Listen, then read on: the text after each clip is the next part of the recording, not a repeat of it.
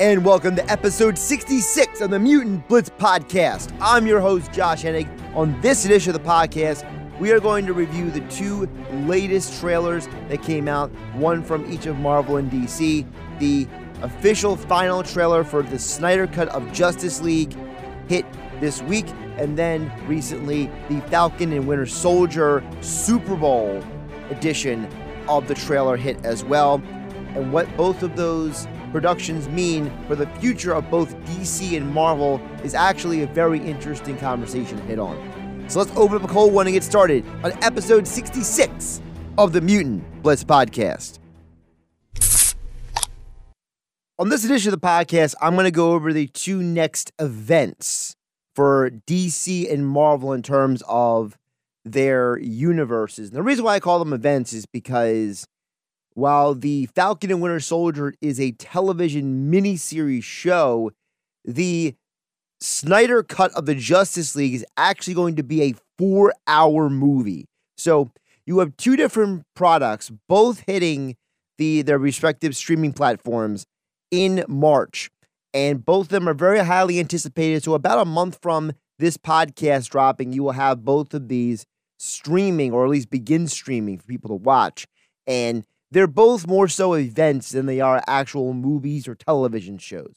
So I'm going to start with the Justice League. So just a tiny bit of background information for those of you out there who maybe are not 100% sure what is going on. Zach Snyder was the original, basically, overseer of many of the movies in the DC movie universe. He's the one who directed and produced the Man of Steel movie. He's the one who did Batman v Superman. He was supposed to be the guy who did the Justice League movie. The working theory was that Zack Snyder had a vision for the long-term plans for the DC universe beyond just the Justice League movie. The problem is all of those plans got derailed when, after they finished shooting the movie, he had to leave the work of the movie because of issues in his family. He had a death in his family. Things were going on. Joss Whedon came in, and depending on who you believe, Joss Whedon threw out somewhere between 30 and 80% of everything Zack Snyder did reshoots, and changed the entire movie. The Justice League movie that Joss Whedon sent out to movie theaters was a failure in terms of critical reception. While it made some money, it didn't make the amount of money that was legitimately necessary, okay, for you to make that kind of level of film and to have reshoots on top of it, changing many aspects of the movie. As a result, DC entire universe went sideways after Justice League. A lot of their plans, short and long term, were either trashed or readjusted. They were so desperate to hit the reset button on certain projects, they brought in from Marvel, they hired James Gunn to redo the Suicide Squad.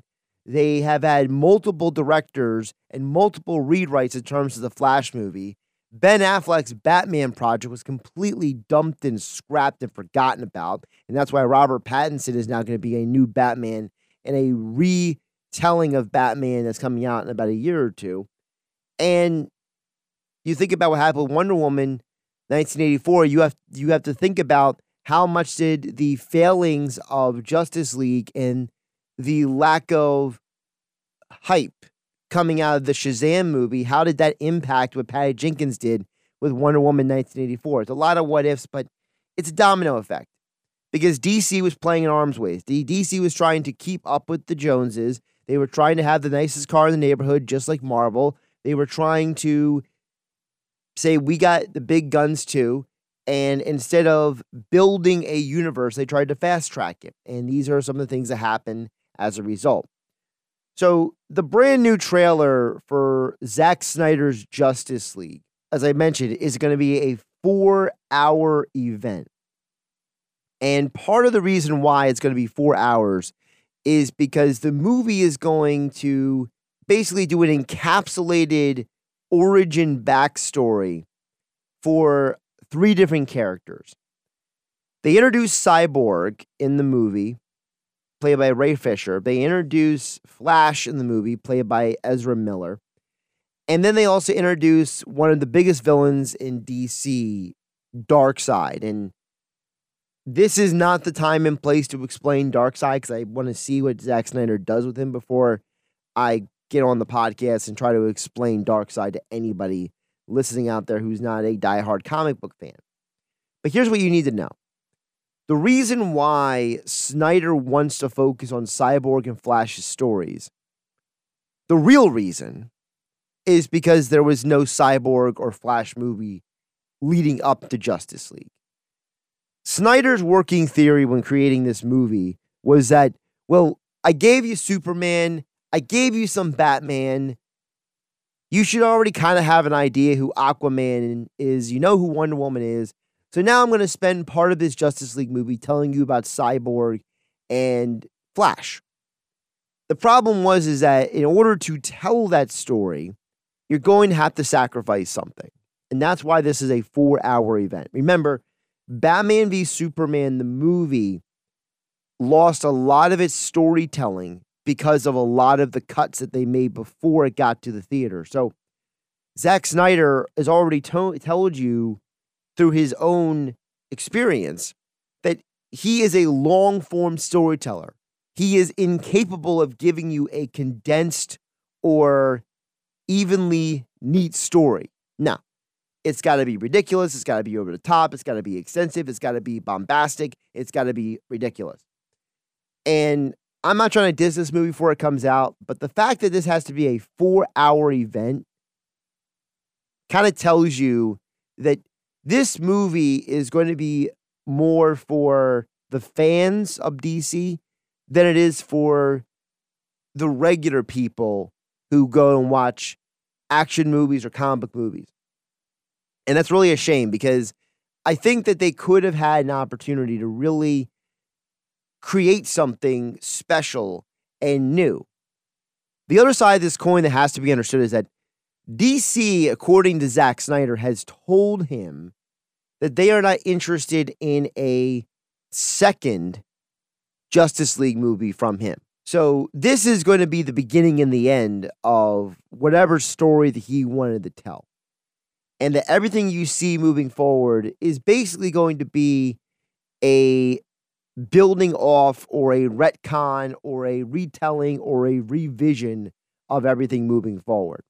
Which is really a shame, because I understand what Zack Snyder was trying to do. I'm not a huge fan of what he did with Batman v Superman. I felt that was, really just too much too soon. I did appreciate what he did with Man of Steel, and the fact that he gave a different take on Superman, a take on Superman that I appreciated. And part of the reason why I appreciated it was because of the fact that it wasn't the same old story. I understand that Superman is supposed to be a symbol of hope, an upbeat character, someone that people look up to and all that kind of stuff. But the problem is that for the years, Superman from the 1940s up until Man of Steel was treated like a messianic figure. He was treated like a character who was the DC version of Jesus Christ. And I am not a fan of mixing religious metaphors, especially ones that intense, with science fiction in any way.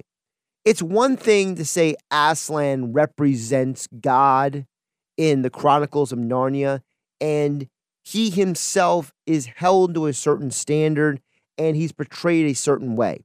But Superman, for decades, has been put on this pedestal in this messianic way, but yet he couldn't even live up to his own reputation at times. And he was flawed, and it was like we were told to not believe in the flaws, look at the flaws, just ignore the flaws, and, just believe that Superman is wonderful and he knows everything and he's the best. And finally, Zack Snyder took the character of Superman and brought him back down to earth a little bit and, made him a little bit of rough on the edges and made him a little bit more of a person who is layered. And I appreciated that. And I thought that I think that Zack Snyder is a well-intentioned guy when it comes to these comic movies and trying to tell stories. But let's not forget that his versions of these characters have never been and will never be fully in line with the comic books. Just look at what they did with Batman v Superman and how that whole thing went about. And so as a result, I understand that DC is trying to salvage things moving forward. And this was the thing that fans demanded. And this was an opportunity for DC to make some money and maybe get some more subscribers for HBO Max. But at the end of the day, this is a film that is basically just for the diehard fans. And that's a shame, because if DC's goal is to bring in new fans and bring in new people and generate interest, you're still failing. Because what you're doing is you're marketing yourself to a niche audience. You're not marketing yourself to a diverse group of people. And I understand that the working theory is, well, the people who come for this movie are going to stay for the other products on HBO Max. They're going to want to sign up. They're going to want to keep the subscription. That's a great theory, and that's a great plan. The problem is your app stinks. Their app is probably the most limited of all the streaming apps I have ever seen. Netflix, Hulu, Disney Plus, Crackle, Amazon Prime. Name a streaming service, and HBO Max is limited and not set up well compared to them. There's no reason why a streaming service that is backed by HBO and Warner Brothers should have this many limitations, except for the fact that they rushed it to production and market, and they didn't get a complete product before it went out there. That's why Disney Plus is going to break 100 million subscribers in a year and a half, and HBO Max is still trying to figure out the layout of their platform. So I am looking forward to this movie, but I'm also treating it as this is going to be a one-off, and we may never see anything like this ever again, because in many ways, DC was kind of forced into letting Zack Snyder complete this project. Then he was in a position to build off of this project, which is in some ways a shame, because I understand how passionate he is about this. And while I don't always agree with everything he does, I think that Zack Snyder is well-intentioned, and there's a lot of good people who worked on this project behind the scenes and who are actors and actresses who, because of the failings of Joss Whedon's total destruction of the Justice League movie and the failings of Zack Snyder's shortcuts he took for Batman v Superman, there's a lot of people who have been shuffled in and out of roles as DC moves forward with their characters. The next trailer event I want to touch on is Falcon and the Winter Soldier. And this is going to be more of a review of the trailer itself. As we've seen so far from a lot of the clips, we're giving a little bits and details all along. But the latest trailers and teasers have kind of given us a more of an idea of what exactly is going on. So this miniseries, similar to WandaVision, is going to take place in the immediate aftermath of Avengers Endgame. And what that has to deal with is when Captain America decided to go back in time and do what he did, and he decided that Falcon was going to be the heir apparent to carry Captain America's shield. It appears that this television show is going to deal with the reality that there are political reasons why Captain America had the opportunity. One of the comments is made in one of the trailers for Falcon and Winter Soldier is the history of that shield. And that's a very loaded thing for them to put in there, because what they're already inferring is that Marvel is going to go deeper into the mythos and the history of what Captain America means. And they're going to do that because they're introducing the character of John Walker, U.S. agent, who's going to be the government's pick to be Captain America. But at the end of the day, Falcon is the one who should be Captain America. The television show, I should call it, should actually also deal with two villains who are going to be part of this movie. And while there's a little bit of vagueness about who the primary villain is, I think it's fair to say that they're both going to have a serious role. One you may already know if you watched Captain America Civil War. That would be Zemo, the architect villain behind the conspiracy and everything that happens in that movie. He is back for this film, and he is carrying his comic famous mask, as he says in the trailers that superheroes should not be allowed to live, and his mission is not finished, which is kind of a inference that he is going to be part of the problem for Falcon, Winter Soldier, and for U.S. Agent in this movie. The other major villain that's revealed is a very infamous and not as well-known character known as Flag Smasher. And I think it's important that Flag Smasher is in this film. So Flag Smasher is a villain who is an anti-nationalist anarchist in the comics. And it looks like it's going to be the same concept here in this movie.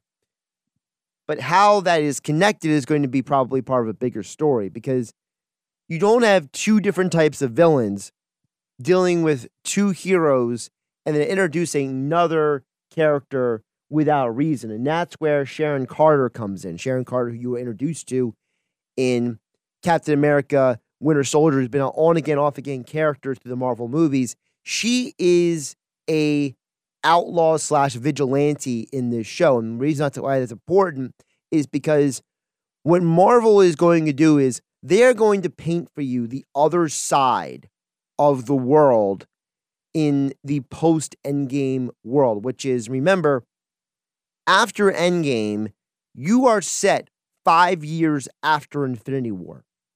So there's all kinds of things that happened for those 5 years. And now, with things supposedly set back to normal, but they're not really back to normal because it's been 5 years since the initial incidents and situation of Infinity War, now you're dealing with something that you weren't really expecting to deal with, which is what happens to heroes who walk into a world that maybe doesn't want them. And that's what I'm looking forward to with this show. The government doesn't think that Sam Wilson should be Captain America. There's probably someone in the government doesn't even think that Winter Soldier should even be allowed to be walking the streets and be a hero, despite the fact that he helped defeat Thanos in Endgame. There's probably a part of the world that looks at Zemo and Flag Smasher and sympathizes with their causes of anti-superheroes, anti-nationalism, anarchism, because of their own negative perspectives on how superheroes may have messed with their lives. So this show is going to deal with a lot of the more real-world elements, whereas WandaVision is dealing with the multiversal, superpowered element of the Marvel Cinematic Universe. Falcon and Winter Soldier is going to deal with the more grounded version, and that's where you're also going to get your introduction as well to the fictional nation-state of Madripoor. Now, the concept of Madripoor, the city in the comics, is patterned after, in many ways, a upscale version of Sri Lanka and Singapore in Malaysia. And the reason why I was patterned off those two cities is because Madripoor was purposely made a fictional city because back when they created this in the comics, they were trying not to deal with some of the political things of that era because of the Cold War. But the idea is that it's a independent city-state in the Pacific that is basically the home base of a lot of criminal elements and a lot of the concepts that you would have seen in the John Wick movies when it comes to assassins and neutral ground and all that kind of stuff actually comes from Madripoor originally from the comics. So when you get into them introducing this, that probably has to do with who is behind Flag Smasher, who is behind getting Zemo out of prison. And all of this is going to build up to the reason why Falcon is going to be asked to be Captain America moving forward. And again, remember, because Phase 4 of the MCU is all about laying a foundation, I don't think there's any coincidence that they're going to Madripoor, which is on the side of the world as Shang-Chi, which is a movie that is coming out, or the fact that they're dealing with an anarchist, anti-nationalist, because they're trying to reestablish that even though Steve Rogers, Captain America, is no longer running around and standing up for freedom, it doesn't mean that his own proteges and his own allies are not trying to do the same thing. So this is going to be a very fun show. I'm really looking forward to it. The other thing in the trailer stands out is they dig into the relationship between Falcon and Bucky Barnes. It's obviously a relationship that was forged out of their common best friend being Steve Rogers. Sam Wilson being Steve Rogers' later sidekick / best friend, and Bucky Barnes being the original best friend of Steve Rogers. And while they both like each other, they both appreciate each other, there's elements of both of their personalities that definitely grind on each other a little bit.